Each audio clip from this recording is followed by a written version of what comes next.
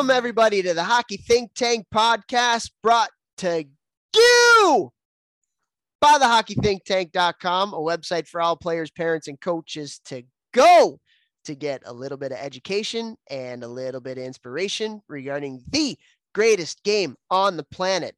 What an episode we have for you guys here today. It is our, drum roll, 200th episode. And we are bringing on actually our first guest that we had on, Brandon Naurato, who is now the assistant coach at the University of Michigan. And what a conversation this was. Nar and I go way back. We've done a lot of different stuff together. We actually wouldn't even have the Hockey Think Tank if it wasn't for Brandon Naurato and Brian Kane as well. And Vex, you played with Nar in Omaha in the USHL. And so really, really awesome to get him on here for our 200th episode. And this was an awesome conversation. I think so many people are going to get so much out of this. But before we bring on Nar, let's bring on the talent of the podcast, Jeffrey Lavecchio. 200th time we're doing this. What's going on today, my man? I gotta say, man, it's a little bit surreal. Like, I put out a tweet earlier today, like episode 200. We've been doing this for a couple years now, over 1 million downloads. Not a big deal. Multiple years. This is a multiple for NAR coming on, which, anytime you can get somebody who is as well respected in the hockey community, both at the pro level, college level, developmental level as Brandon Naurato, it's really cool. But it's even cooler because, he was my roommate, one of my good friends, one of your good friends. So this was like just the conversation just flowed so easily, and there were so many great things that he said. They're going to help a lot of people in this one. And I feel like we say that a lot, and it's pretty cool that 200 episodes in, I still feel like we're helping people that listen to this show every single freaking episode. That's the hope. That is the hope. And yeah, it's been a blast doing this and having Nar on here for episode 200. And just for people who are kind of new to the Hockey Think Tank, when I say that the Hockey Think Tank wouldn't be a thing without him and Kaner, like the reason why the Hockey Think Tank came to be was, him and myself and Kaner, we would just, every couple of weeks, every month or so, we would just talk hockey and talk development and almost like professional development, just getting better. And so when I left coaching Cornell, we were doing one of these conversations. It was kind of like, we should like do something with this. And it was almost like people should be hearing like these conversations, And so we met. It was Nar, myself, and Kaner in Detroit one night. I drove in from New York. Kaner drove up from Chicago, and we just kind of we're just kind of like spitballing, like, hey, what can we kind of do with this thing? And I kind of ended up being the driver of it because Kaner went on to, be a development coach with the Blackhawks, where he's currently at right now. Nar was doing his thing, and then he became a coach with the Red Wings and development coach with the Red Wings, and now he's with Michigan. And so it just, that's how it came to be. And so just a professional development conversation has turned into 200 episodes of the Hockey Think Tank and over 1 million downloads. And like we were talking, before we got on here, like just getting stopped in the rink almost every time we go into a rink about the podcast to talk about it. It's just really, really, really cool. And I have so much gratitude right now for, what we've been able to accomplish with this thing. And it's because of great hockey people. I mean, the podcast doesn't go without bringing on great guests that we can all learn from. And Nar is one of the best development coach with the Red Wings. He's worked with so many different players at so many different levels, just making them better. His client list is ridiculous before he got into coaching teams. And so I do think people are going to get a lot out of this episode. And we have him a lot to thank for being here right now. It's crazy. Unbelievable. And anybody who's newer to the podcast listening to us, I would urge you to look back in the old files of the Hockey Think Tank podcast and listen to our second. Is this his third time on or fourth time? Might be his third or fourth. Yeah. He's been on a lot, but like literally every episode is absolute heat. Like every episode, we've had him on with other guests. We've had him on alone. Every episode is fire, and you're going to learn from this guy. He's one of the best hockey minds of anyone I've ever come across, anyone I've ever met. He's so effing passionate about development, about helping players get better, about, just finding a better way to do things always. Like if he's that guy that, like, you say, well, we're doing it this way. And, somebody be like, well, that's the way it's always done. And he push right back. Well, if there's a better way, why would we do it this way? And he will find that better way. He's a outside the box thinker. Absolutely love him. Stoked that he took time out of his day to come on. And yeah, man, this was just a really good one. Excited for you guys to listen to this one. Yeah, and congrats to Michigan. Last night, they beat Notre Dame to go to the Big Ten championship where they're going to play in Minnesota. And so that's got to be pretty exciting times for Nars. Got a lot of work to do to prepare for that, I'm sure. But yeah, just so much fun to be able to kind of reconnect here. And honestly, I just feel like it's almost like weird, not weird in a bad way, but just like I still can't believe that we're still doing this 200 episodes. And like we have so many of you to thank for that. I mean, so many people have shared us with their teams or their parent groups. So many people have just gone out of their way to giving us feedback. So many people have gone out of their way to just give us the juice to continue to want to do this. And we just appreciate that so much. And so, yeah, like we're very grateful to all of our listeners. Some of them that's been with us since day one. Some people that are just kind of coming on because they see it's a big guest or something like that, like a Marty St. Louis, and they're like, all right, let's grab a listen, and then they just continue on with us because they like what our guests and ourselves have to say. So I feel really, really grateful, very, very proud of what we've been able to do. But again, like this is nothing without our listeners, and we appreciate you guys so much. Like you don't even know.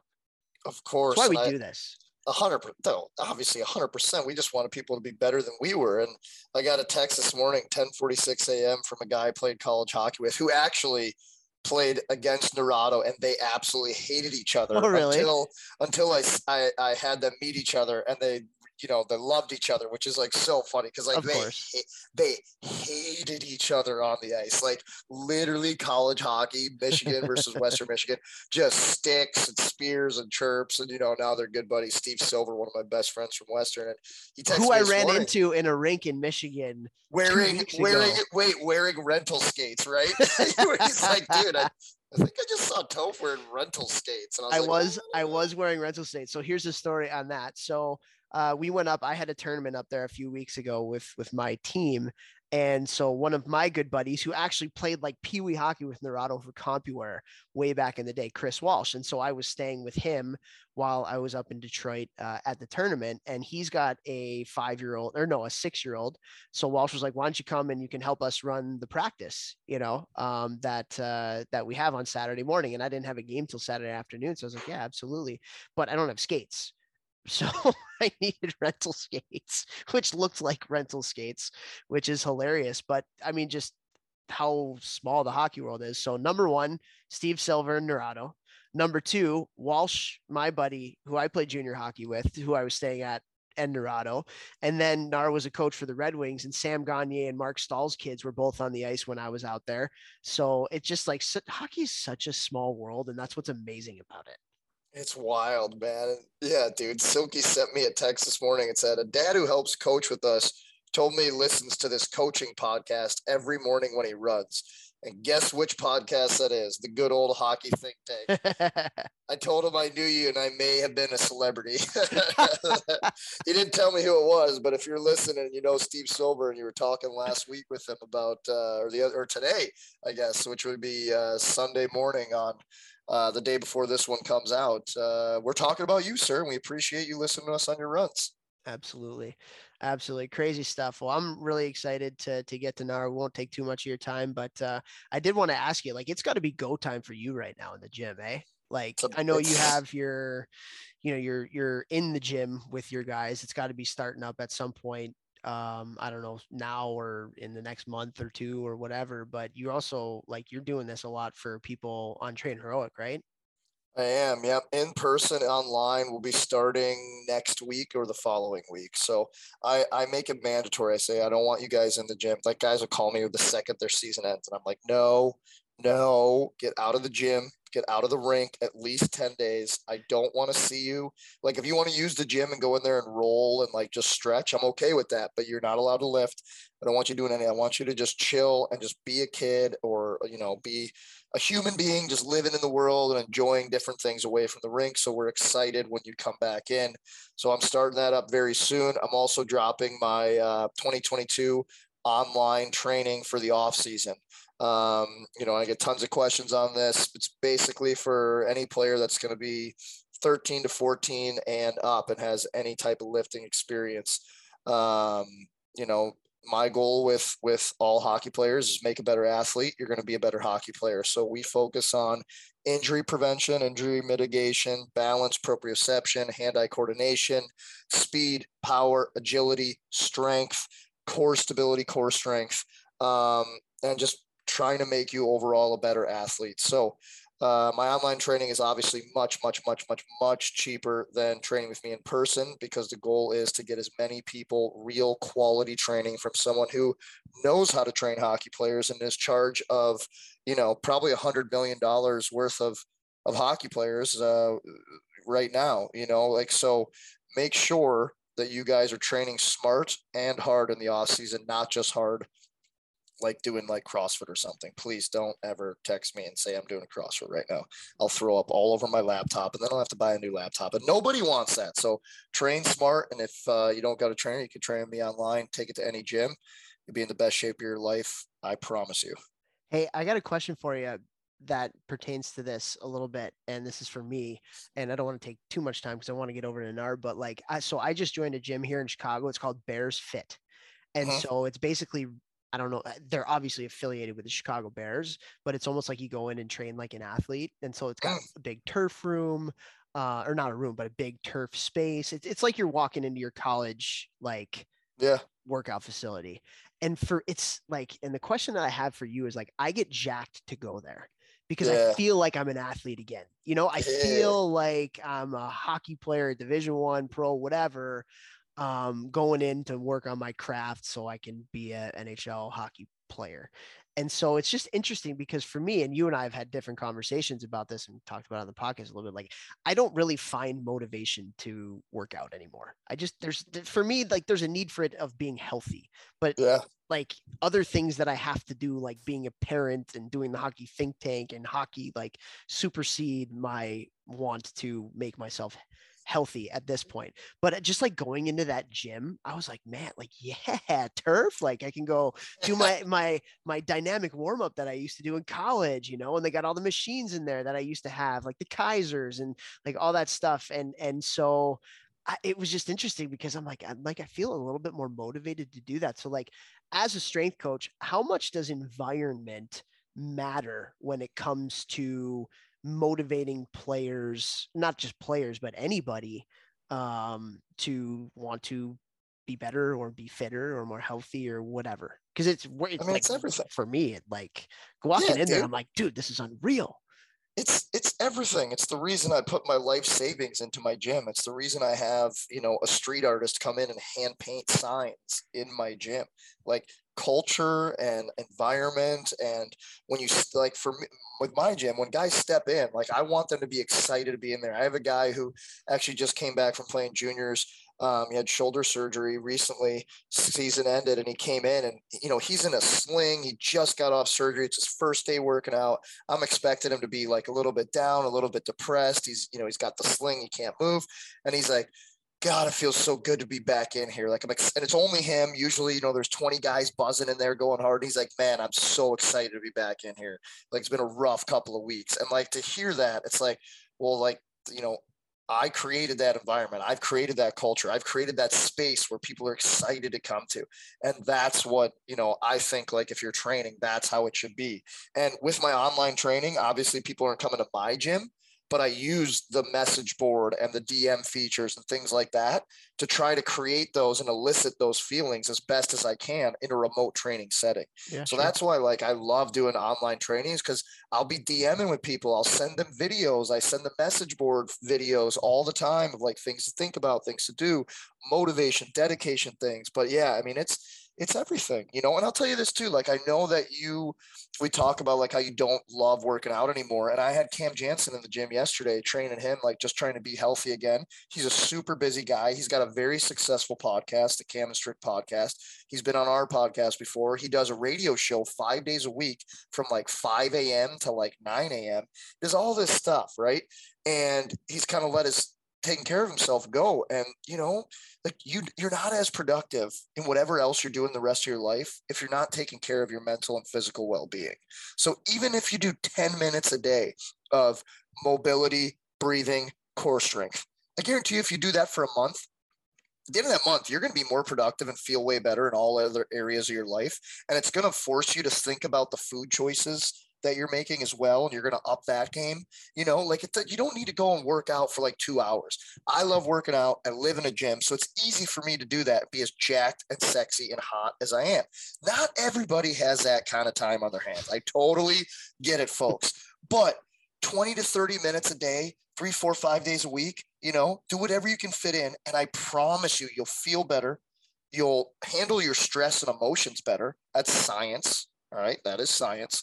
And you'll be more productive outside of the working out that you're doing. So, you know, don't give up on yourselves, people. Like, get in the gym and do something. Let's go, baby. Let's go. Let's go. Let's go.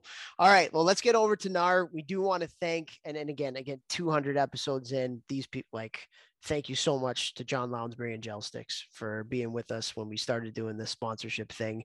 Go to GELSTX.com. They just re-upped with us again. Same values, want to make the same impact on the hockey world. And so they're just amazing people, amazing company for your weighted training sticks. Again, it's the time of year. It's getting a little bit warmer outside, hopefully soon. And so you see a lot more kids in the driveway, a lot more kids playing on the streets and stuff. And just so Gel Sticks is just a great training stick to have, especially in the summer.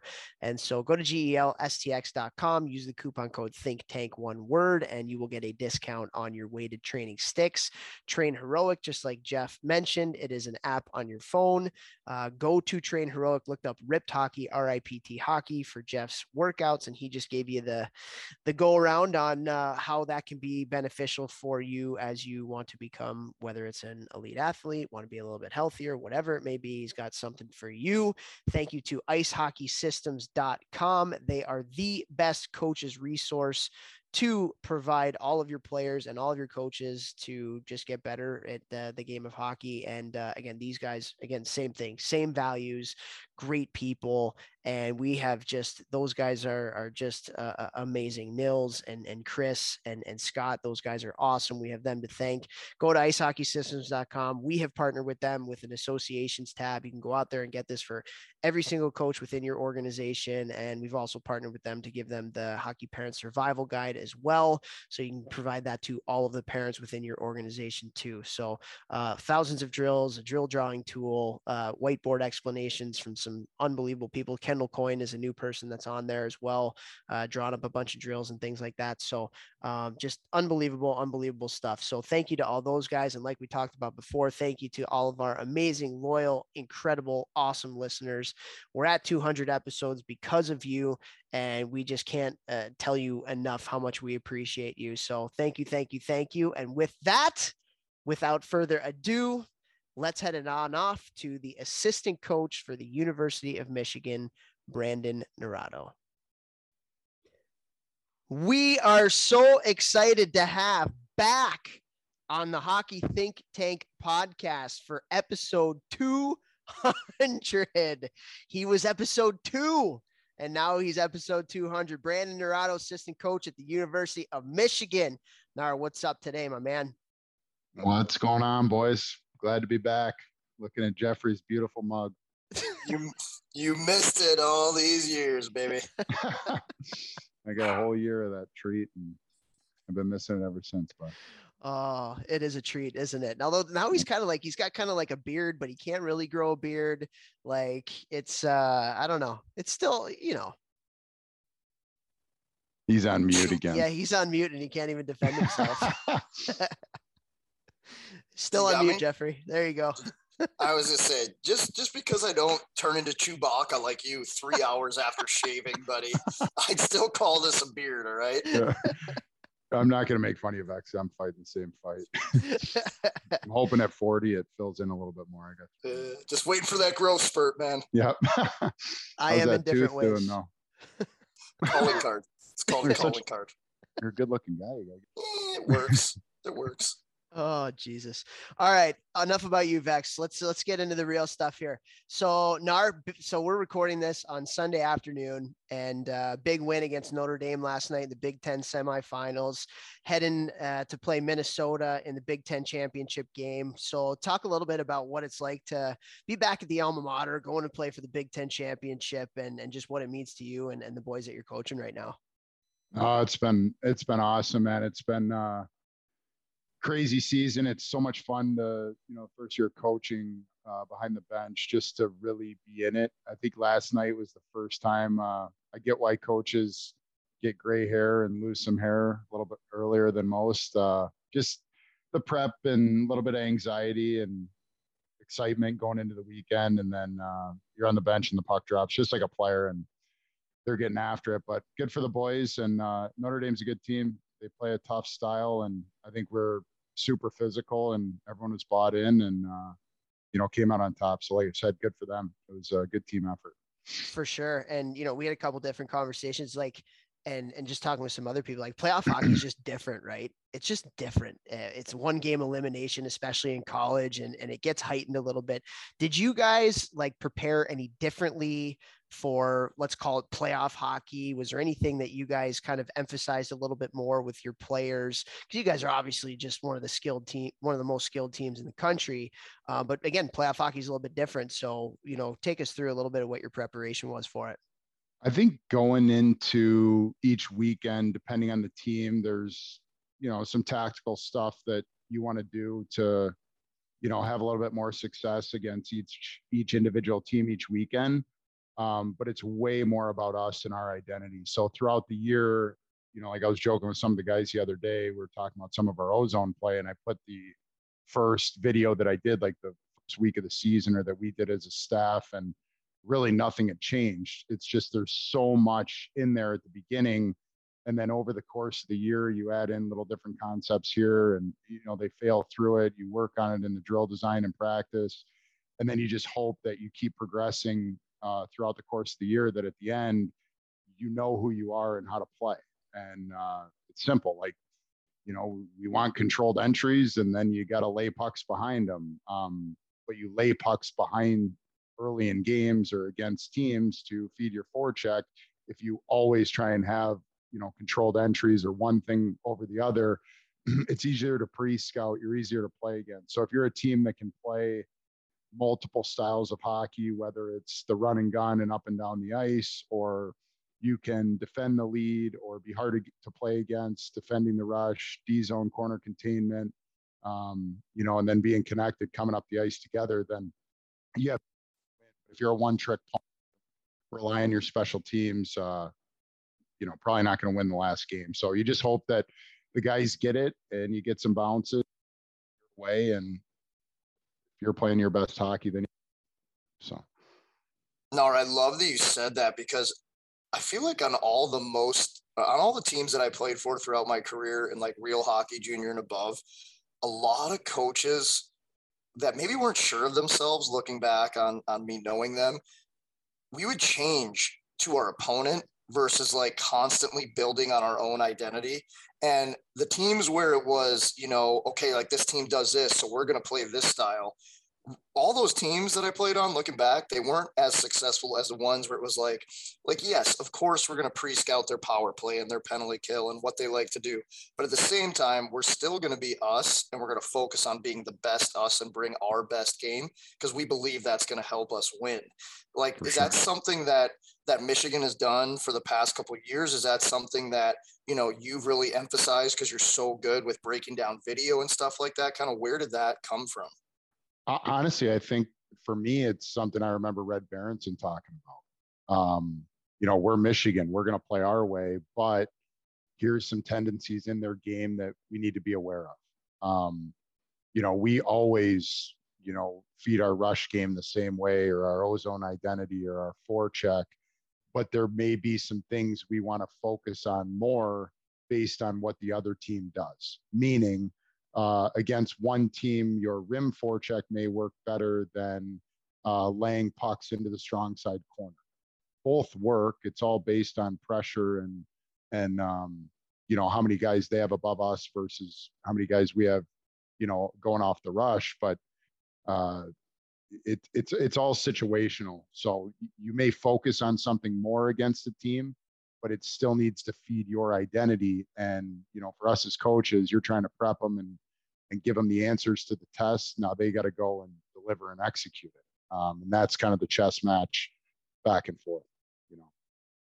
More like, and obviously I'm not trying to get into like, what is your forecheck and how are you playing this weekend and all that type of stuff. But for the coaches listening, like the philosophy is more of like, we like to do as a team, as an organization, like we like to do these, whatever, 4 checks throughout the year. We're going to practice all 4 of them. On some nights, we might use 3 of them more often. And then another night we might use these 2 because it worked for those teams. But are you saying throughout the year, you're constantly working on, those 4, basically something like that, which is your identity, instead of just like, well, they do a 1-3, so we're going to do this. And then it's something that you guys have never practiced, which it seemed like on all those teams that I played on, we were constantly changing like that. It was harder to have a team identity, which then puts people on different pages, right? 100%. This is perfect, Vex. So here's what I'll tell you. Our forecheck's a 2-1-2. That's not a trade secret. If you watch 2 minutes of video, you would know that right away, right? There's a lot.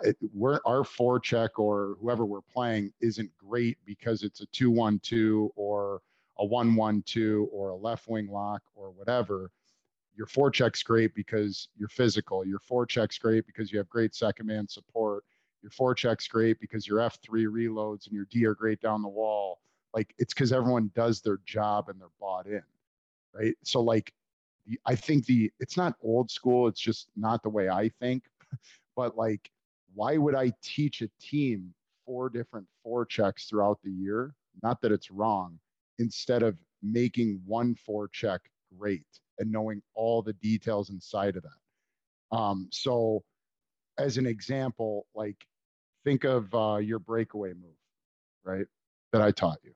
And then you went and did it well. I'm making a bet. You did.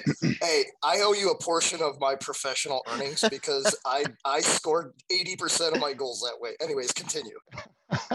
Well, I was 5 for 5 in the IHL my rookie year. No one even knows what the IHL is, so see how well that turned out for me. So I must have been on the path for coaching if it worked better for you. So it's good.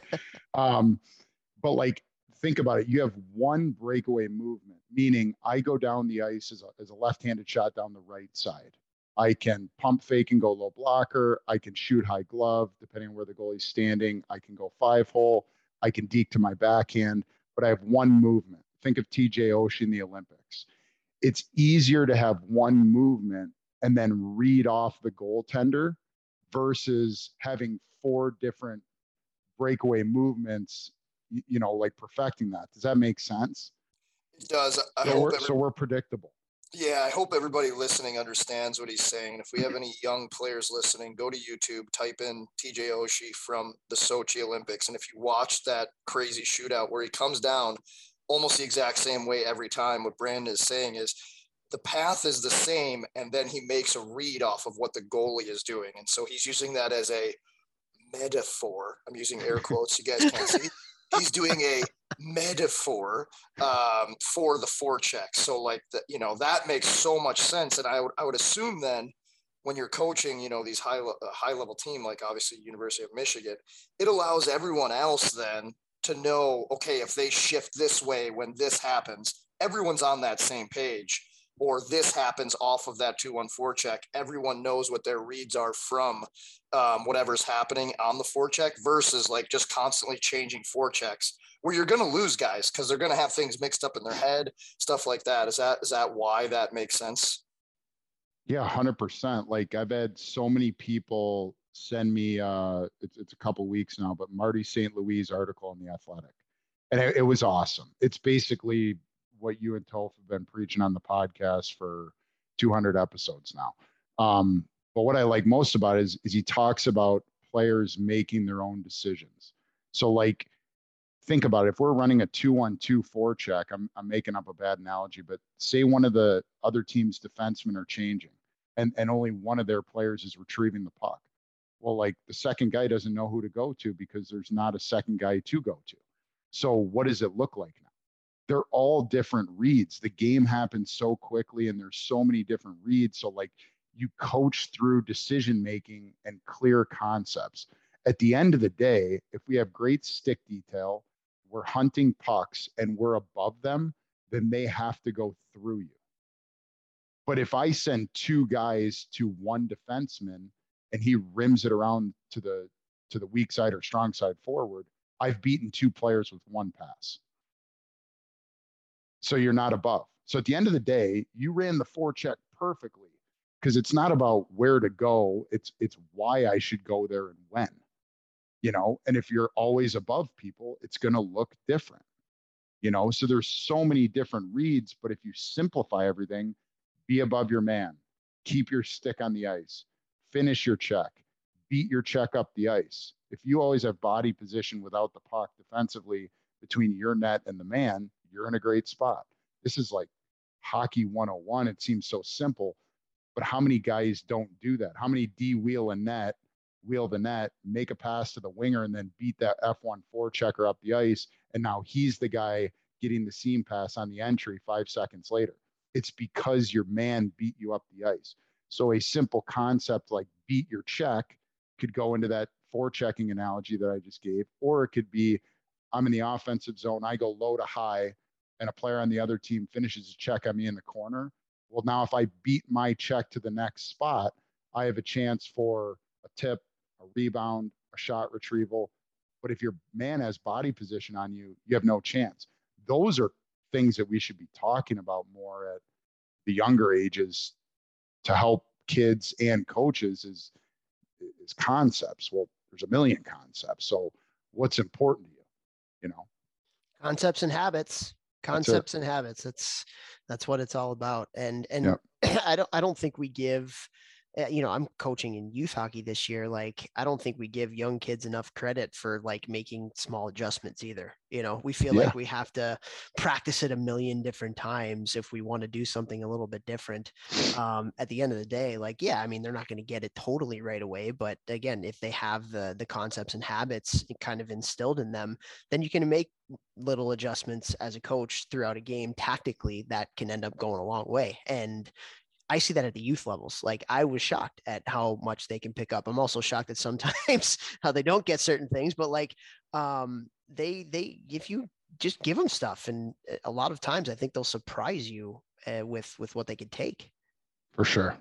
So it's just like I always give that analogy of, Leo's 7 years old. Leo can learn German quicker than I can. Yeah. Like, these kids can process way more information because it's new. And as a hockey player, like there's things that say you're a 19-year-old freshman at Michigan and you've had success for X amount of years leading into it, like, well, keep doing what you're doing. You need to understand what you've done and what your identity is as a player to have success. But then, you've jumped up a level. How do you keep that going? Does it transfer? Yeah. Yeah, for sure. Well, that's a good transition into kind of what I wanted to talk to you about next. We just talked a little bit more team stuff, but you have the opportunity to coach some pretty amazing individuals in your previous business. You were coaching a lot of high level NHL guys, doing a lot of video and hockey work with them throughout the year and throughout the summers, especially. Then you play you're coaching with the Red Wings, and you get some young guys like a Larkin and a Bertuzzi and a Sider and things like that. And obviously your class there in Michigan right now, very special with Owen Power and Matty Beniers and Luke Hughes and Kent Johnson and Brisson and just all these guys. Like, talk to us a little bit about what it's like to coach some of these really, really high level young players, especially because, I know from experience and having the ability to do that, like it's very gratifying, but also can be challenging at times. So just take us through a little bit what it's like maybe we'll start off with just the Michigan guys, big vaunting class there. What's it been like for you? It's been awesome. I know it sounds cliche, but they're all they're all students of the game. Everyone on our team is like, they want to be better, but these guys have goals to be the best at what they do. So yeah, it's fun. It's exciting. It's rewarding. It's challenging, different challenges, but I wouldn't trade this for anything else. I think the biggest thing is gaining their trust. So you have to know, again, who they are as players, put them in a position to do what they do. Um, and then, going off that, show them how doing what they do can be improved upon and how they can have more success. Something as simple as, I was talking to a couple centermen early in the year, and it's so simple, but like their controlled entries, or their elite playmakers and possession drivers through the neutral zone. So coming out of our D zone, they want to carry the puck through the middle of the ice. So they were like, "Hey, I'm not getting these touches as much as I usually am. What's going on?" And then you have to know how to fix things, or have multiple ways to do it, and then get the right messaging to the player and gain their trust so that they buy in. But it was as simple as them being lower and underneath the puck when the wingers were touching it, to get that puck with speed underneath it. And then once they started doing that, so we changed their routes without the puck on exits. And once they started doing that, they were getting way more touches. Now they have more confidence. Now other areas of their game that they weren't even thinking about, they're being even, more productive in those areas too. And now their overall game's that much better. That's awesome, man. That's awesome. You talk about puck touches. That's just such a big thing for elite players, isn't it? Like, just Yeah. they want the puck all the time. What are some of the things that you talk about? And I know it's a little bit more position specific, just, with the way that the game is played, but like, what are some of the things that you're harping on maybe with some of your, let's go with the forwards first, in terms of getting them the puck more? What are some big things for you to Gosh, focus on? we've talked about this so much. Like, how do we, I call them cookies. So how do we get them their cookies?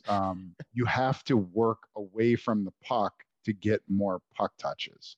So, we just gave an example of a centerman working hard back into the defensive zone to check, or to get that touch once we steal the puck and we're on offense, so that they can run their right routes to, receive it.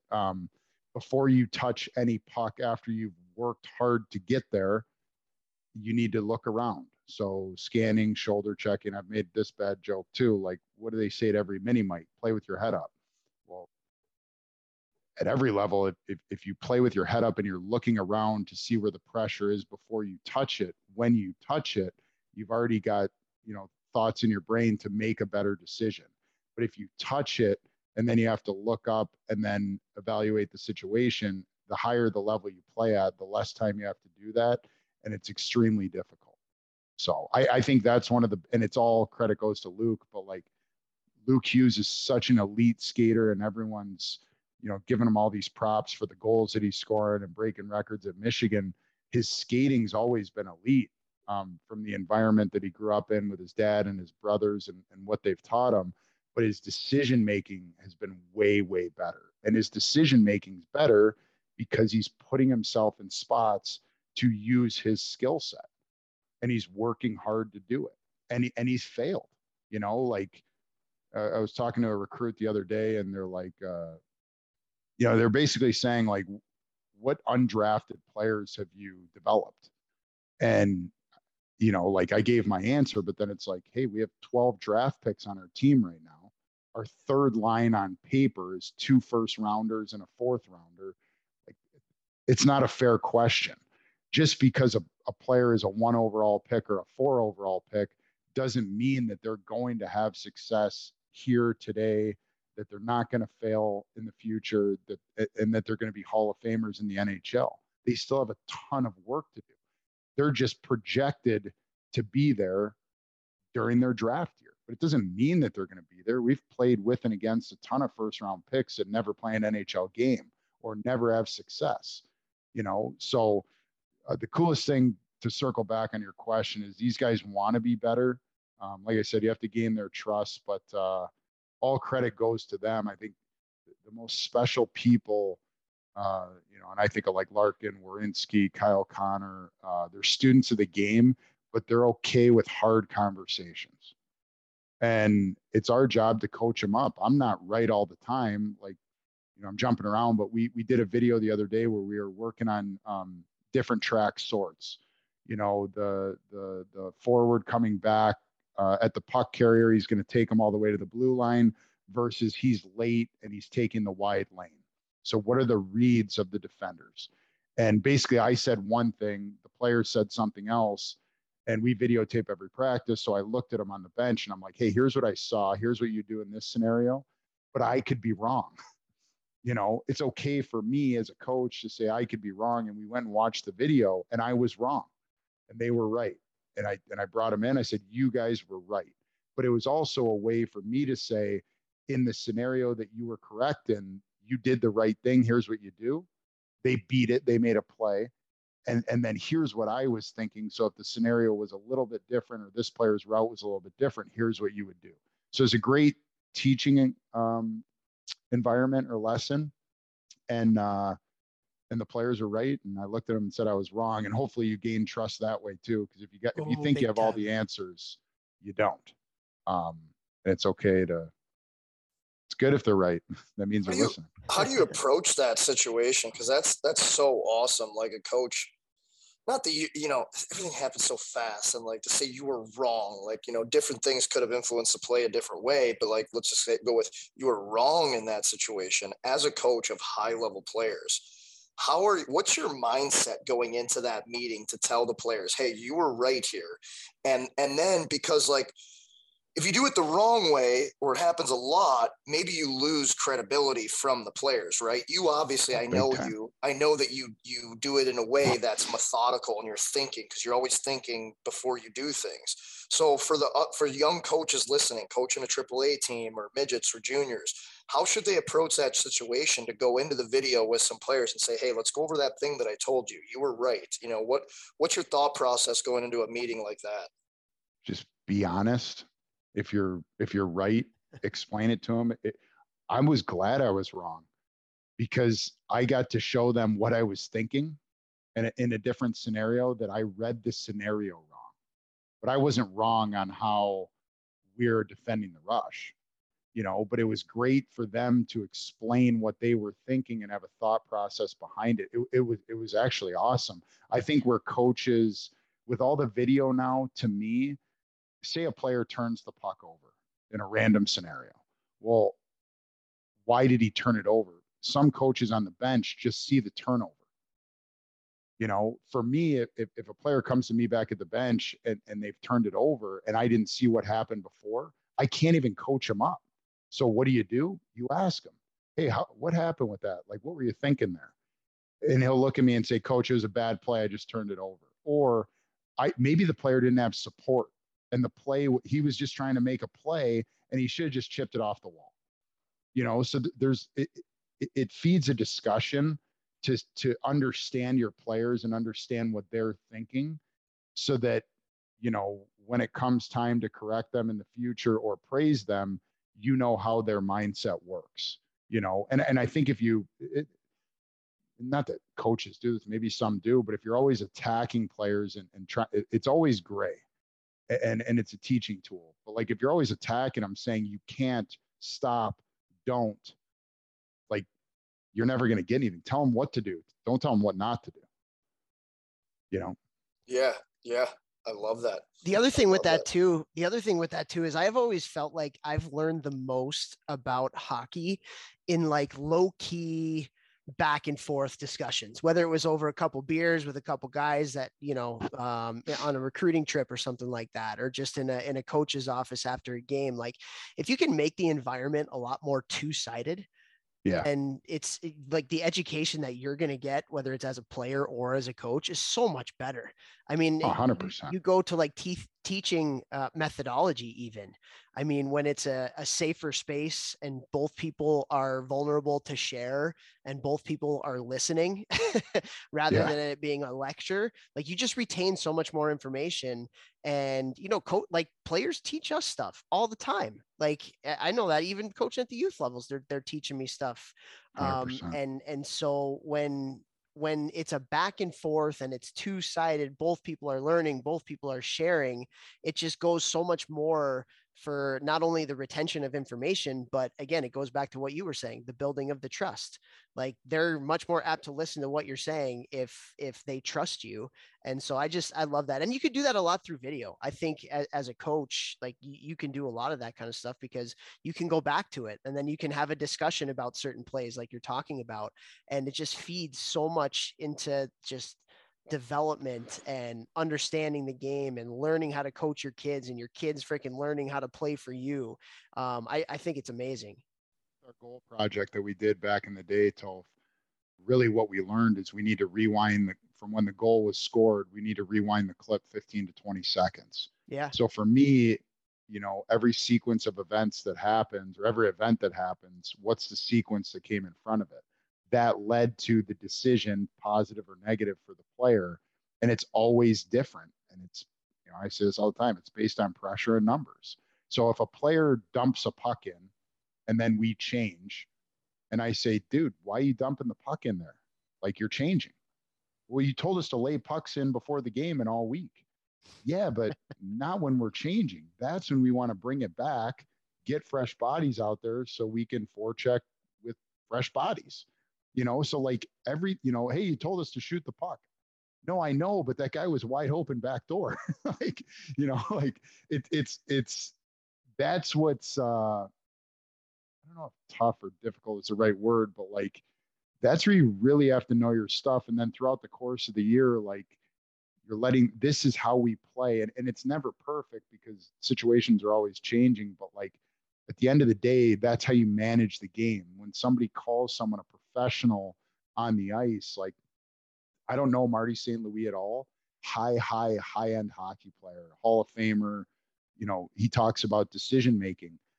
There's no head coach in the NHL now or then that thinks the game like he does. So why wouldn't you ask him what he's thinking? That's how we came up with all this stuff. Like, not that we have it figured out, is if you study the best players in the world and what they do from a decision making standpoint or a skill standpoint, can't you teach those tactics to an entire team? Look at Duncan Keith. He was the first one 10, 12 years ago to laterally gap, surf, angle skating forward. Now there's 10 ways to describe him defending the rush, skating forward. Now it's a team tactic on how to defend the rush because the Blackhawks took it from him, and then other people watched the Blackhawks and they were winning Stanley Cups. And now everybody does it. Now every modern day defenseman, what do we tell them? Don't skate backwards. Don't skate backwards. Well, Duncan Keith changed that. So what are the best players in the world? Like Patrick Kane sits on the weak side of the ice. What's every youth coach telling him his whole life? You got to get to the net. Well, now he's got time and space on the weak side of the ice. There's a time and place for that based on the situation. Now, I don't want my 6'4" power forward or anybody else that's not Patrick Kane type skill doing that because that feeds into his game. But it, like we talked about in the beginning with identity, knowing yourself as a player and your identity, why would Patrick Kane go sit in front of the net and get beat up? It doesn't make any sense. So he had to find ways to create offense through his skill set and his decision making. And some works for everybody and some things don't.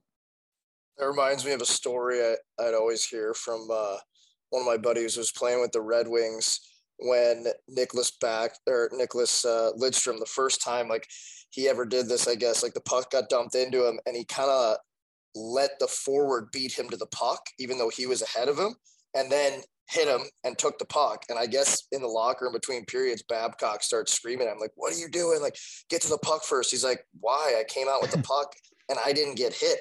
And I guess he paused for a second and then he was like, right answer. That's what I want everybody doing from now on. That's what that reminds me of. Like, yeah, you got one of the best defensemen of all time. Like, well, you ask him why he did that, and then you can coach it that way, which, happened in a roundabout way. But yeah, that's awesome. I love that. Dude, Vex, I got a good one for you. How about when you and I played on the same line in Omaha? This is old school, dude. And you're like, Nar, we got to cycle the puck tonight. We're going to cycle it like crazy. And I'm like, cycle the puck, dude. What? Every time the puck comes down along the wall, I get crushed. Like, I'll be in the slot, man. Like, protect the puck and hit me. I am F3. Like, now you were right and I was wrong. But in my defense, I didn't understand we have possession. Let's play the way Brandon wants to play versus Jeff's getting outnumbered. He can't protect the puck. He needs to release it. I need you to go into an area, Nar, where I can release it to you so that we can cycle the puck, keep possession, and then you can give it back to me so you can give it to Nar in the slot and he can hopefully get a shot at them. It's like being at kind of Nar just standing in the slot, just not moving, No. waiting to snipe high glove in the Uncle Jesse sweet spot. Popping in and out. Me just wanting to be down low below the goal line. It's a match made in heaven. It's like no clue. You should have seen it, Vex. We were Nar when we did Hardy's camp however many years ago, and you were doing one of the drills on the ice with the kids, and I was in the stands just like talking with some parents and stuff. I had one of the moms come up to me and go, "Oh my God, that Naurato, he could shoot a puck." He's just sniping on the 14-year-olds. That was the best goal scorer in hockey history between May and August. I led every day. Unreal. Oh, but man. you have to understand, like, hey, you got a great shot. That's awesome. Like now what are you missing to allow yourself to get that shot off? Simple answer is any type of foot speed. But yeah, there's other things that come into the game. That's why I say, you know, this guy scores so many goals in practice. Well, like, yeah, there's nobody in the flow drills back in the day. There's no pressure on him. So yeah, he's a sniper.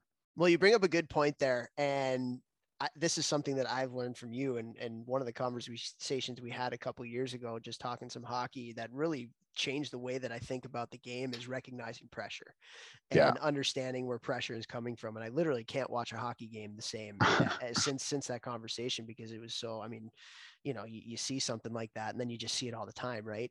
So talk a little bit about that. Like, what does that mean? Recognizing pressure? Why is it so important for the development of your players? And again, we've talked a lot about how pressure is really good in practice. So talk a little bit about your mindset when it comes to that. I think decision making is all based on pressure. So like the coolest thing for me, like with Michigan, is like you do all this skill stuff, and then I always give credit to Brian Keane with the constraints led approach. But constraints, you know, you just develop different rules or games inside of games where there's a point system or there's different points of pressure where players have to make a decision. At the American League and NHL level, that was the biggest thing I noticed, is how teams and individuals take away time and space so quickly. So you need to make reads when you have no space. Now, if you're an individual, that's what I focused on more. And then, you know, building it up into the 5-man unit, if you and Jeff are going to outnumber me in the corner and I have no play, like we mentioned earlier with cycling the puck, I don't care what skills you have, you're not coming out of the corner. So where can you place a puck and beat that pressure to make the next play? But how I would explain pressure, like with an individual carrying the puck, is just front, side, and behind. So examples of that would be, I'm on a 2-on-2 rush, I have front pressure or pressure in front, right? And that pressure could be 10 feet away. Now, what skills am I using to manipulate that pressure? Then I've got pressure in front of me, and it's a different scenario where it's a 2-on-2 rush with a back check. But now that back checker has more speed than me. He's going to cut me off. So if you have pressure in front of you, where's the space available? It's behind you. If you have pressure behind you in that tracker and you have a speed differential or a speed gap, now you would cut him off, cut off his hands. That'd be the concept. How do you do that? You get your leg out, you go one hand on the stick like Crosby and break through his arms. So all these skills go in, like you have to have the skills or the tools to do it. But there's a lot of guys with the tools to do it, and then they don't have success. It's because of the decision making based on the pressure and how tight it is to you to create that space to make the next play. And then if you get the whole team concept into it and add 2, 3, 4, 5 guys, well, now Topher has the puck. He's got pressure in front of him or behind him. Now I'm offensively, I'm on your team and I'm away from the puck. How, you know, when you have pressure on you, I need to support you closer. When you have time and space, I need to find open space to get open to score or make the next play. Like those are your reads. It's kind of a Barry Smith thing 20 years ago.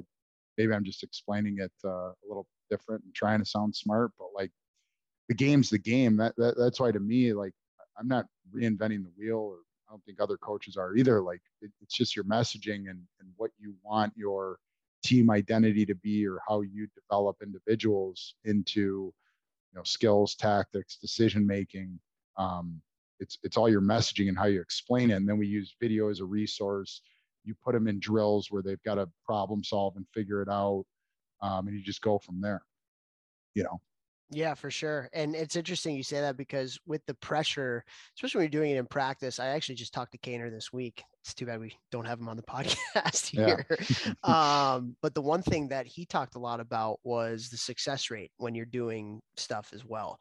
So depending on what you're trying to accomplish within a drill, within a practice, within even a mindset of an individual player, putting them in certain success rates where they're either going to fail a little bit more, probably by doing a little bit more pressure, whether they're going to fail a little bit less, they're having a little bit more success, maybe a little bit less pressure, and then just kind of like, adding it on, progressing. It's just, it's really kind of blown my mind how technical that can be in the overall drill design of what you're trying to accomplish, right? And so a lot of that, just, I mean, we see it in youth hockey all the time, and even in the higher levels of hockey. There's no pressure with anything. It's just like, let them have success, let them feel through it, let them. But at the end of the day, like, if you want to develop players, you have to develop players that understand how to make plays in pressure, because at the higher level, every level you go up, you're going to have less time and space. Every single one, whether that's mite to squirts, squirt to peewee, peewee to bantam, AHL to NHL. You have to be able to develop players that can make decisions. And a huge piece of that is exactly what you're talking about, is recognizing pressure and supporting, like you said, too. And so I wanted to make sure we talked about that, because you were the one that really put me onto that. And it's really changed a lot of how I view development as a whole, even. Yeah. Yeah. And it started with, what are the skills that allow you to break different points of pressure? But then going forward, it's like, it goes back to like the most simplistic stuff. Like, when you're under pressure, what do you need to do? You need to protect the puck, and you can't expose it. The closer you get to me, the more I need to, like, so when in doubt, get your ass out. Like, if you're coming to pressure me and I get my butt out and show you my back, the puck is protected to allow you to do what? Gain half a second to maybe make the next play, So, and that half a second is gold. Oh yeah, 100%. A second's eternity, and then that's where being predictable as a 5-man unit and having an identity, and then offensive structure comes in. Because if you pressure me and I get my butt out and buy myself half a second, I also needed to have looked to see where my support is to lay that puck to the middle driver, the weak side, whoever it may be, depending on the situation. So like, hey, protecting the puck's important. Thanks, Tips. Playing with your head up's important. Thanks, Tips. You know what I'm saying? Like, but like, teaching them how to do that, like, it's like defensively, like, stop on pucks. How bad does it look when a player does the big airplane loop? Like, it looks really bad. Well, you stop on pucks so that you can beat your check to the next spot. So beating your check is important. But if I just say beat your check to a new team that I'm coaching next season, or even at the beginning of this year, they're like, okay, I think I understand that. It's pretty simple, but like, that goes into several scenarios that I could rip off the top of my head, So it takes a course of a season, or sophomore, junior, senior year, or entry level deal into being an NHL veteran. That's why these guys are professionals, like, to do those things. Like, I looked at one of our players the other day and I'm like, think about it. I go, how old are you? He goes, 20. I go, so 10 years ago, you're 10 years old. You had peewees, bantams, midget, development team. Now you're Michigan. The guy that's 30 has been in the NHL for 10 years.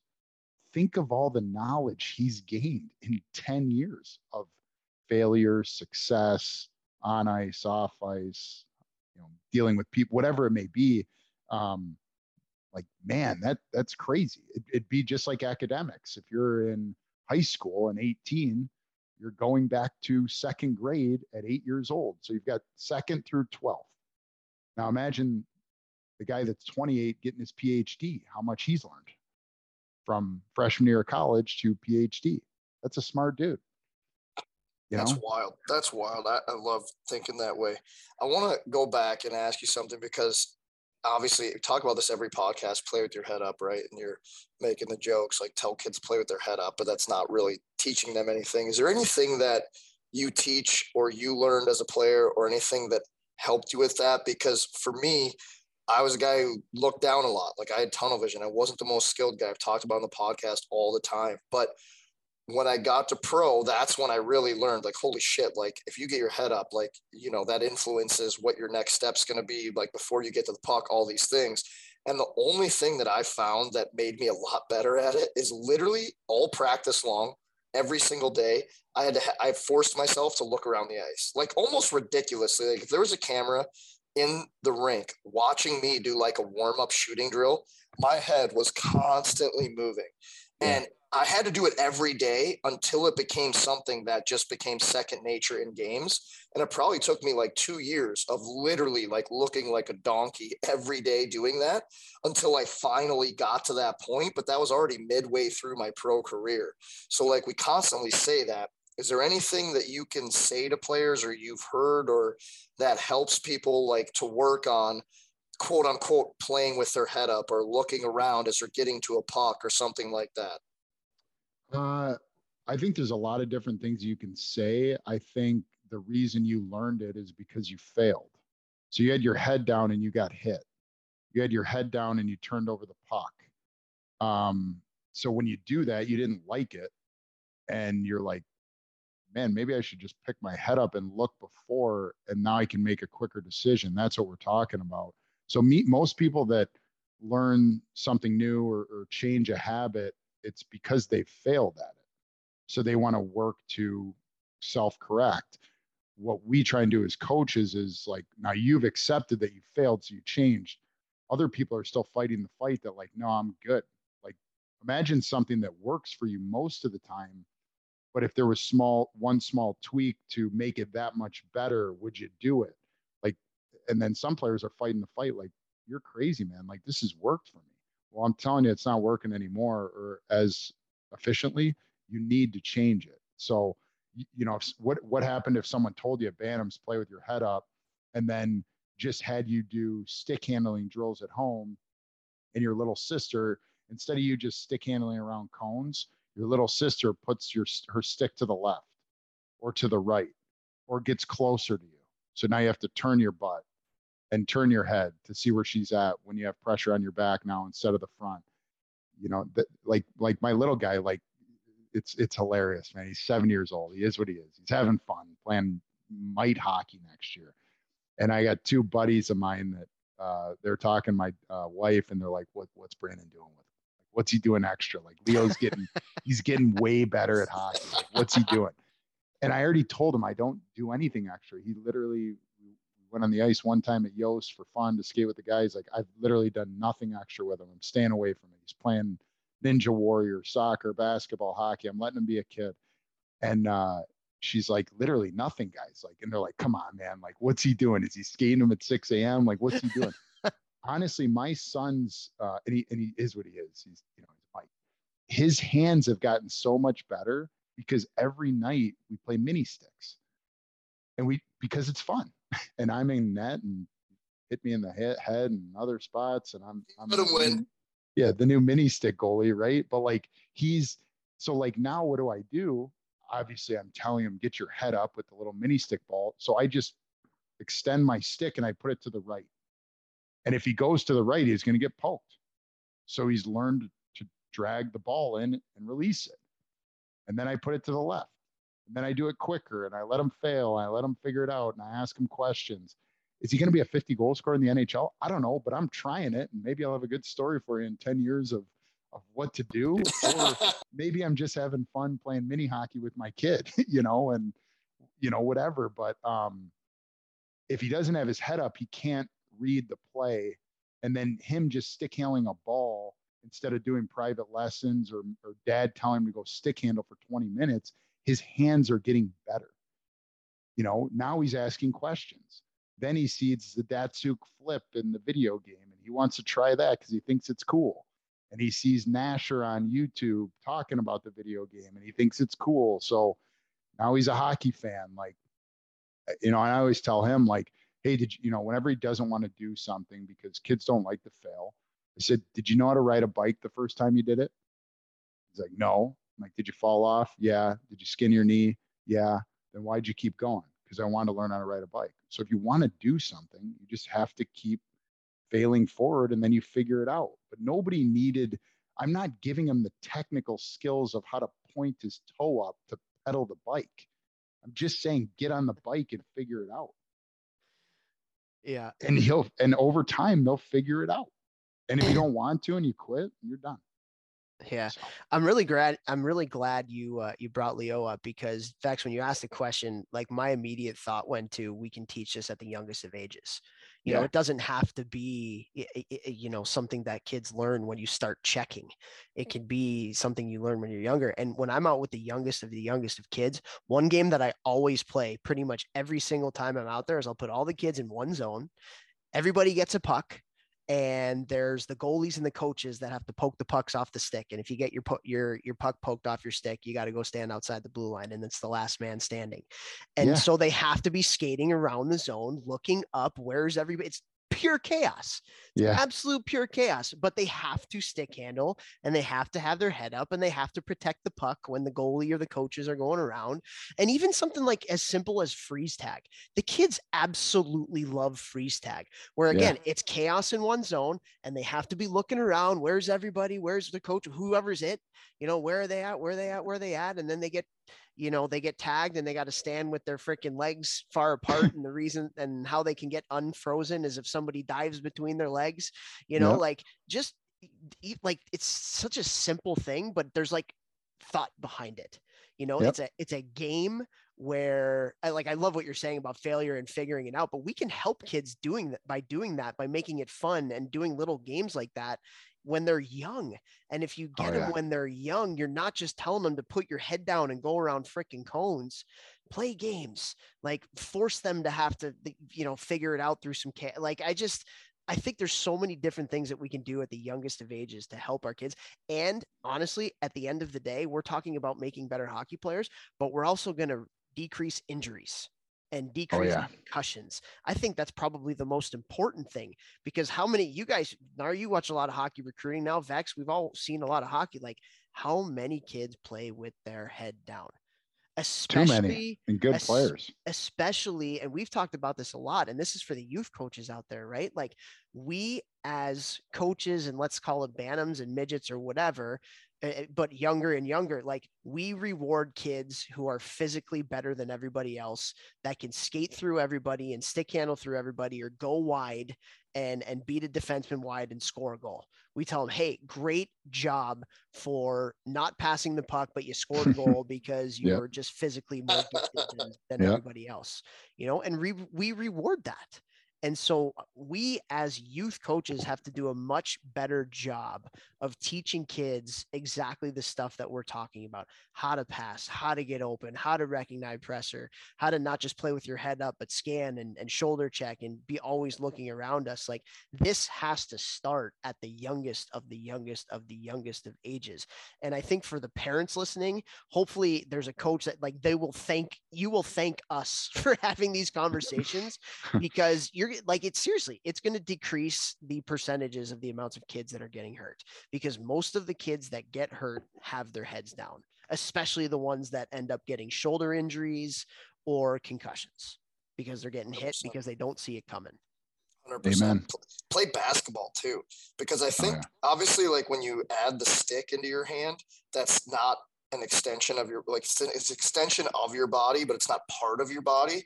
So it's hard when you're younger to stick handle while looking up and looking around, but dribbling a basketball while looking up is quite a bit easier. So I have all my guys NHL on down, but I started doing it with younger players and realized how well it worked, like as part of the warm up, like running and learning to dribble. and looking like around the room or like talking to their buddy while they're jogging and dribbling, and then both hands and then switching hands and things like that. So anybody listening, like there's so many things you can be doing off the ice to help that stuff on the ice as well, with coordination, juggling. We do that every day, like all that type of stuff. No, I love that you're like, you're playing shitty hockey with your son. And then you're like, but I also stick pressure him in very specific, methodical ways, which is genius though, because like so my gym is in a rink and I have windows that look out at one of the sheets of ice. And I'll see these kids there every day, every week, once or twice a week at like 5:30 a.m., 6 a.m. I'm like, why is this little Johnny 9-year-old, 10-year-old, 11-year-old here every week? I respect it.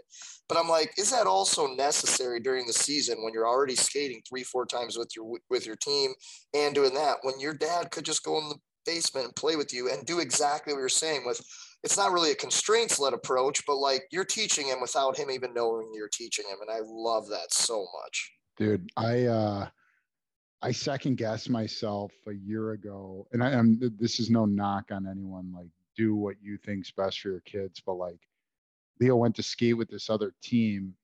He's a mini mite at this time. They skated 3 days a week in the spring for 90 minutes of skate. Kids were out there 30 minutes early, so it was 120 Wait, minutes. what? Oh yeah, bro. Oh yeah. 3 days in the spring, 3 days a week for 90-minute sessions. 6 years old. And like he looked at me the first day after like 50 minutes, like, Dad, how much longer? I'm like, we're out. Like, we're out. Done. Because I needed to see. And like, now with this said, you walk in there and you see these 6-year-olds, they're studs, man. So you want the best 6-year-old, skate 5 days a week, skate 6 days a week. You want the best 12-year-old, don't do that. Don't do that. Thank like, you. Yeah, like you have to. Now, if your kid, what he loves more than anything is skating, then I would say if my kid wanted to skate 7 days a week and that makes him happy, I'm also saying that's okay. Because before puberty, and Jeff, you can fact check me, they can't even build up lactic acid. They can't overtrain. So if he's doing something that's fun to him, he's not going to burn out. I wouldn't be worried about the burnout. I'd be worried about like his hips, his labrums and stuff like that, And I don't know. Great point. That's the only thing is I don't know like at what age that starts to become a problem. But like I got into it with some guy on Twitter, just like 2 back and forths yesterday, because we were talking about this on Twitter and somebody put something up and I shared or whatever. And some guy's like, like, why don't you just let the kids have fun and let them do whatever they want? Not everybody's going to make the NHL. And I was like, yeah, that's great. But also as parents and coaches, like we don't just let kids do whatever they want because they like it. I go, if you did that, you'd let your kid eat candy all day long. Like, no, yeah. You stop them from doing things that are harmful to themselves. And like, I mean, any coach in any organization across any city in the world that deals with young hockey players a lot can see the rise of hip surgeries that are happening. Yeah. Like it's crazy. And in my experience with all the organizations that I work with and kids I work with and stuff, it's all the kids who never get off the ice, like from younger. They're the kids who play couple spring teams and summer teams and lessons.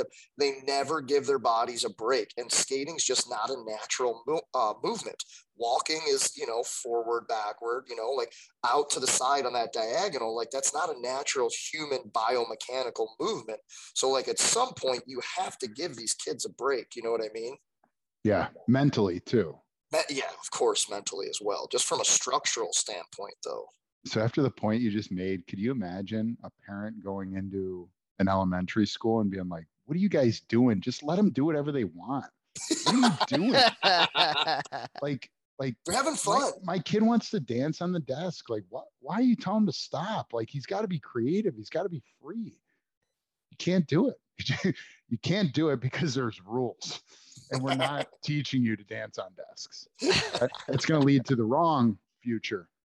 All right. So last question for you here. And this is actually a really good kind of not teaching point, but a really good kind of topic of discussion, especially for you coaching at Michigan right now. Got some studs, got some unbelievable like individual players. And how do you teach individual within team? How do you go about doing that, coaching some of the best young players in the world? Because, I think even at the younger levels, all the way up into the NHL, you coach some kids who have some individual gifts, but they also need a team to help them with their individual gifts of what they do. And so, how do you kind of go about as a coach? That give and take, that back and forth with a player in terms of their individuality, let's call it their individual identity, and how that forms into and helps the team identity. My answer would be go listen to the first 45 minutes of the podcast. Um, First off, I would say teams don't win championships because of talent. And that's cliche, and we all know that. Definitely don't usually win in college hockey. What I see with older, mature players, not just because you're a first rounder and you're 19 doesn't mean you're going to win hockey games. You win hockey games because you play together, you play hard, and everyone's bought in. And at any level, whether it's above youth for sure, because I think you can have the best players and just win. But if you want to win any championship at the NCAA or pro level, even juniors, this, Vex. It's the teams that are the tightest, that are friends and hang out together and want to play for each other and sacrifice for each other and are bought into the bigger picture. So I think that's like the standard. We have a great culture of really good people, good kids on our team that want to be better. So, the team message, if your team message is the same as your individual message, then it's easy to do. Like we're talking about pressure as an individual and then talking about as a line and a 5-man unit. And the answer, you break it the way you break it. And how I would coach the individual is the same as the team. Now, different players have different skill sets, like we talked about with Patrick Kane earlier. Like that's where you need to, again, understand them and their identity as a player and let them be free. If you carve them up every time they make a mistake, but then praise them when they do it well, and it's the same decision, it's a double-edged sword. So you need to understand that you need to let them fail through it. But if they have the correct thought process on their decision, and sometimes it works and sometimes it doesn't, then you've got to go through that. I keep thinking about Luke Hughes and how, what changed for him, his decision making. He made that decision to do it. Hopefully, Phil McCall does an unreal job with the defenseman, and hopefully I've helped a little bit with it too with Luke. But he's having more success, not because he's got more skill or more talent, but because he's made better decisions. Well, maybe he understands the team structure better. Maybe he did something new. Instead of skating it the whole way, he played more of the give and go game, and it helped him utilize his speed even more efficiently, or whatever it is. He's figured it out, and it's always the player. He's made the decision to do it. So you got to know who they are, and you got to let them play. And by letting them play, just like Leo in the parking lot or stick handling in the garage, if you let them play, they'll figure it out on their own, and then you can guide them through it to help them get there quicker. If you're just looking at what your points are, your puck touches at the end of the game, like I evaluated my game as a player, I didn't know it at the time, through my puck touches. My puck touches were good, but like when someone says you're not good defensively, is it my positioning? Is it my work ethic? Is it my battles and races? Like, what is it? Well, there's a lot of coaches that can't tell you what it is. They just see the result. It's the same coaches that allow the fastest 12-year-old to skate wide, on all the other Bantam players and score on breakaways. And then he wonders why that kid can't do it at 15 or 18 or 22, because it doesn't work. Because guys can skate backwards the same way, and you're going to get angled off and squeezed. So how do you change speeds, introduce a concept like getting off the wall? Sometimes youth players' biggest strengths become their biggest weaknesses later on. Well, which guys does that not happen to?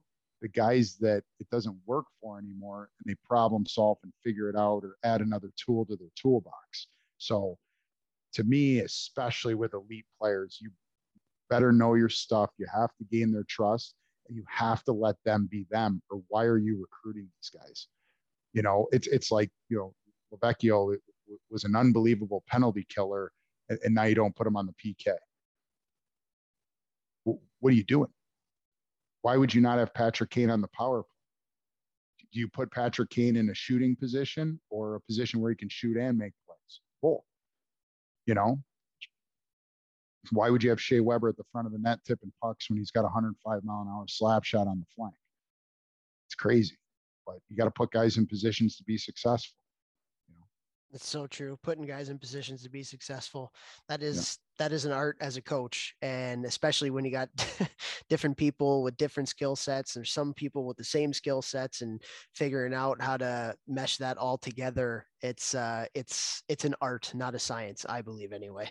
And maybe there's some science to it, but it's a feel thing. It's understanding personalities, understanding development, understanding how and why people do things. And that's part of the reason why coaching is so difficult in a good way, because it challenges you. It really does. And you have to be creative to find the different puzzle pieces and how they can all fit together within that. But the one thing that you talked about at the beginning, just the culture stuff, that's what I'm all about. Like, I remember having a conversation with you early in the year talking about, hey, what's it like, coaching some of these kids? And you're like, dude, they want to win.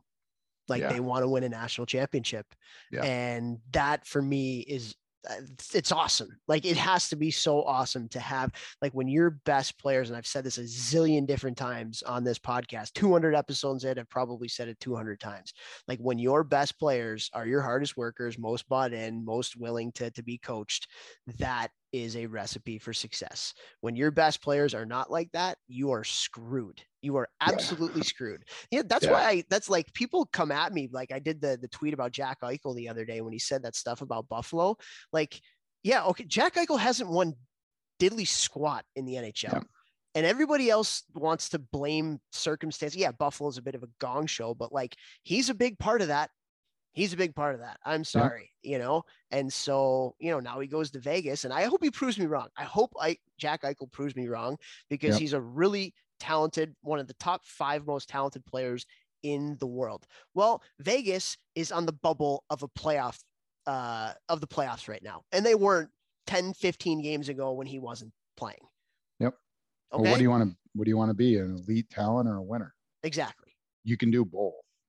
A lot of people don't have elite talent, but they know how to win. If you have elite talent, you learn how to win. Well, now you're a Hall of Famer. Yeah, exactly. And it takes people to get there. I mean, the kid's young.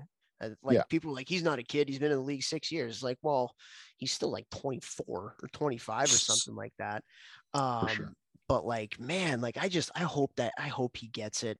When he said that stuff about the Buffalo fans, part of it is honestly, like, and Vex, you and I talk about this, like, he's shown personality. And I know I did like that.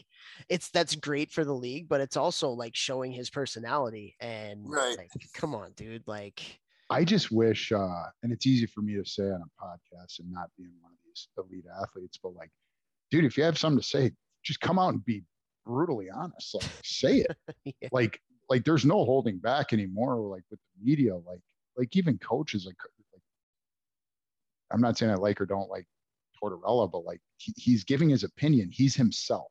That's who I respect. This is who I am. Whether you like it or don't, this is how I feel and what I believe. And I'm going to be straight up with it. That way there's no gray, and people can't question you or retweet or write articles about what they think you're saying. You're like, nope, this is exactly what it is. I just said it straight up. That'd be my, I just think and I always talk about it from like the other side of sports too. Like, sports are entertainment. Like, people, like, if they weren't entertaining, people wouldn't go to them. If they didn't need something to do and cheer for and whatever. So like, the more that I loved Eichel saying that, not because I love Eichel talking like that, but because I like the controversy that it started in the whole hockey world, which now everybody's watching Eichel's next game. Everybody's going to see how Buffalo responds. Everybody's watching the analysts. Like, and Eichel lost his next game, by the way. He did. He scored on a rebound. Yeah. Well, like, I like that stuff, man. Like it brings a little drama to it, makes it a little juicier, and people are going to tune in more. So from a growing the game standpoint, like I think that's just great for the game as a whole, not necessarily, the things that come with it. Yeah, But 100%. And it goes back to like being yourself, but there's a difference between like Jack Eichel being himself and Nar. You and I have had conversations about Moritz Seider, and he played for like he's himself, 100% himself. Yeah. And no apologies for that stuff. But then we had Cody Lampa who played with him over in Germany, and he got humbled in Germany, and he was what did he say? He was their seventh defenseman as a 17-year-old over there. But like he knew that Moritz Seider was going to be an absolute star because of his mentality and his humbleness and his ability and willingness. I mean, you got to be yourself, but you also have to be willing to change certain things about yourself at certain times to be better. And so like, it just, I don't know, humility a little bit can go a long way. And I mean, Seider, you were on the ice with him with the Wings, like special. You were like, this kid's going to be a star, like from being out there at training camp. Just because of how he conducts himself. But again, if you're going to pound the table in anything, coach, player, business owner, whatever, you better know your stuff. You have to perform and execute it. And then, like Tom Brady's the greatest. I'm sure he's got a lot of thoughts but look at these people, Babcock, Derek Jeter, Rodriguez, Tom Brady, like they're the greatest. Like, and then the next day someone's writing an article about, how this is wrong with them or that's wrong with them. That LeBron James, like that's what you sign up for. Wayne Gretzky. Oh, he's a bad coach, but he's the best player of all time. Like, you just these are haters, people looking for, nobody's perfect. Respect people for what they're great at. And then understand that, other people have weaknesses, but like if Jack Eichel or whoever, I'll use him as an example, like I'm sure he's got some thoughts on the Sabres and the Sabres have some thoughts on him. Well, one of those two organizations or people are going to make some decisions in the next 5 years. And that's when we'll figure out who was right. And maybe no one's right, or maybe both are right. It helps both sides, but you better know your stuff if you're going to have a strong opinion. That's what's tough about Twitter is you go and click on people's names to find who is this guy posting this stuff. And they got 6 followers and, well, their name is like Robot 1279 or CH423 that Twitter just gave them, and you're like, okay. I said that to somebody like the other week. I was like, yeah, well, you can say whatever you want, but I put my name and my picture out there. So if I say something stupid, I'm gonna have to own it. Also, if I put my mouth out there, like it's because I believe in it and I can demonstrate like it has worked for me or whatever. So I don't know. I think social media needs to get to like you have to have your name and your picture on there. Yeah. I think a lot of this ridiculousness in our world would stop if people had to actually be accountable for their actions and what they say and tweet and meme and yada, yada, yada. But nobody really knows. Like, I know Topher coached at Cornell. I don't know what Topher did every day. I don't know how involved he was or what his impact was. Like, and the only way you'd know is from stories from a player that he helped change their life or helped them on face-offs or whatever. But like, just because you coach, not all coaches are the same, not all lawyers are the same, not all parents are the same. So like, why don't you just do your own thing? And like, you don't read your press clippings and you don't read the negative stuff that people say. Like, who cares what other people think? Like, they're not involved in what you're doing. And when you're the best at anything, people are going to try and cut you down. Just don't let them. You're above it. That goes for the 12-year-old or the NHL player. And then to circle back on the other stuff, like we talk about all this stuff with, coaches in general, youth coaches, players, like coaches, especially, it's okay to say you're wrong. It's okay. Like, go do your homework and make it right. When you go through stuff with players and I have a conversation with a player and he goes out that night and plays great and scores 2 goals, is it because of me or what I said to him? Maybe, but at the end of the day, it's all because the player made the decision to go do it. Because now I'm realizing I have conversations with guys every day and sometimes it works and sometimes it doesn't. So how do I keep finding a different way to talk to different people or the same way to get them to believe it? I don't have that perfected. I don't know if anyone does, but you're trying to get there. You know, do you pump them up? Do you knock them down? Do you hold them accountable? Like, go through all these emotions. Like, every player is different and every player is different at different times. That's why you have to ask questions. That's why you have to get to know them as people outside of hockey, so that, you know, you can have an impact and understand how to deal with them, you know. But if at the end of the day, if you care, you can know nothing about hockey. You could be the worst skills coach, worst coach in the world. If you care, that I think that's the biggest battle. Then they know it and they're bought in. You know, like, dude, how hard was Hasty on us? But you know, he cared. You know, I'll never forget it. He, you know, like, one day he ripped me. He's like, you know, this is why Cedar Rapids cut Naurato or whatever. And like, the next day he's like, this is why Omaha picked up Naurato. Like, and like, it was, you know, it was scoring a goal that, you know, whatever. And, but like, it's just that little stuff. Like, you know, like, if you're going to call someone out in a meeting, like, when they do something right, pat them on the back. Like, just give both, you know. Sometimes I feel like I need to be harder on guys, but then you go back to, you just got to find the right time. So. Yeah, and it's not just caring. I think that's one thing that I've learned in talking to so many different people with the hockey think tank stuff, and just getting to know a lot of different coaches and things, like, and even as a parent too. I think this is something I've really learned, because as a parent especially, like, you care about your kids. There's no question. And as a coach, I care about my players. But how do you show it? Like, caring is about action. Love is about action. And you have to put your money where your feelings are. You know what I mean? Like, you have to be able to put and that's why I think, and the more that I do this, dude, like, the more preparation you put into the people side of things, the better coach, parent, coworker, whatever you're going to be. Like, if you have a little bit of a system or a little bit of a routine on how you go about managing people, that goes such a long way. Like, okay, I'm going to put a little note card of a positive affirmation in 3 guys' stalls today. I'm going to text out of the blue 3 of my players' parents saying, hey, I appreciate you making the sacrifices to, you know, have your kid on our team this year. Like, if you're doing that, because again, it's easy to care. It's really easy to care. And there's that I think most people genuinely care about the people that they lead. But there's a huge disconnect, I feel like, in caring and then the players thinking that you care. You know what I mean? Like, you have to go through with the actions to let them know and show them as well. And I think the best coaches are masterful at doing that. Yeah. Because they're the best people. Yeah.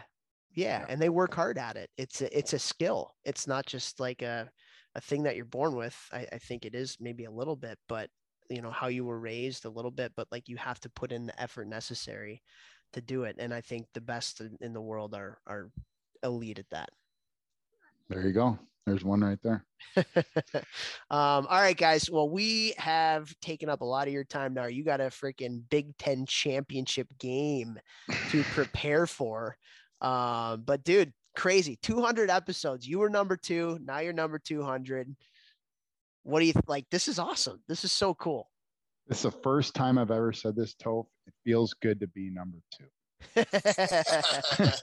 No, it's awesome. I'm happy for you guys too. Actually, you know what? You were the first guest, because the first one was just Vex. So it was actually, you were number 2 episode, but number 1 guest. So there you go. Number 1 in my heart also. Number 1 roommate. No. Unreal. No, it's good for you guys. You guys have had a major impact on the hockey world and doing some awesome things. So 200 episodes and 200 more. Let's go. I like it. Good stuff, man. Well, thanks for taking the time, and best of luck in the Big Ten championship, and also best of luck in the NCAA tournament coming up. Go get them. Appreciate it, boys. Have a great one. Talk to you soon.